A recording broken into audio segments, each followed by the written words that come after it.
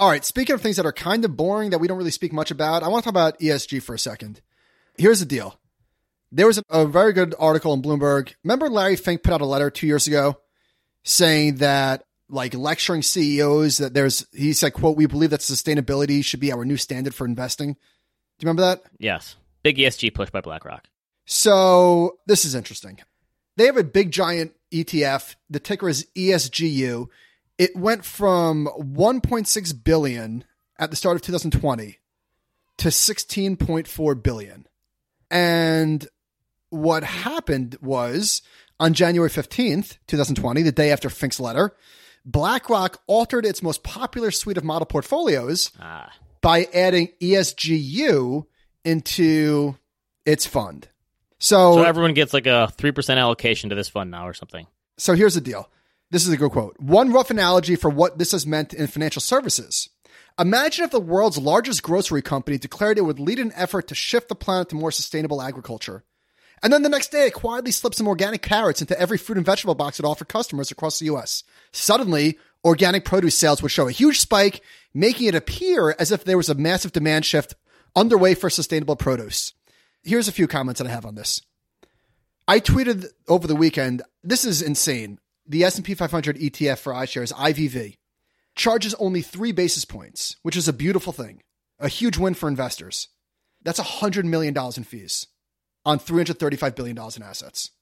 Is that incredible? Yeah, it really is. 3 basis points yielding $100 million in fees. All right, so ESGU. I'm sure someone's done this comparison before, but doesn't ARK probably make more money than Vanguard, even though Vanguard is 20 times bigger than them or whatever? There's got to be some close comparison. Yeah, I know what you mean. Where some active fund with not a lot of assets is making way more money than a place like Vanguard with $8 trillion in assets because they don't charge a lot. ESGU charges 15 basis points as opposed to 3. And it's hard to get up in arms about a fund that charges 15 basis points. That's not exactly criminal, but I understand why people are pissed off because they're acting all holier than thou, making this big ESG push, charging 5 times the fees. And here's the rub, Ben. Look at these two charts and tell me if you see any difference in the holdings.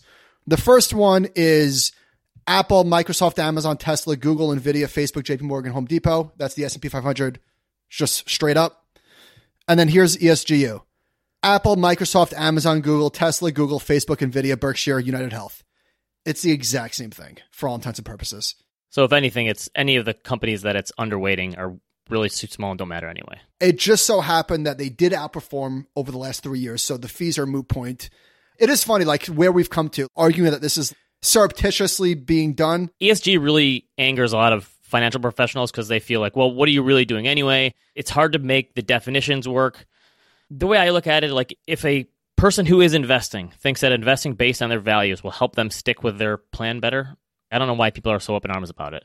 So it's hard to get outraged on the surface, but I think what people are pissed off about is like, I guess they're just done with BlackRock and certainly Larry Fink wagging his finger and then doing this. It just feels a little yucky, even though it's not that big of a deal. 15 basis points versus 3 basis points. That's the kind of argument you have in a bull market. How's that? Exactly. But I did think this was an interesting story worth talking about because we don't really talk about this much.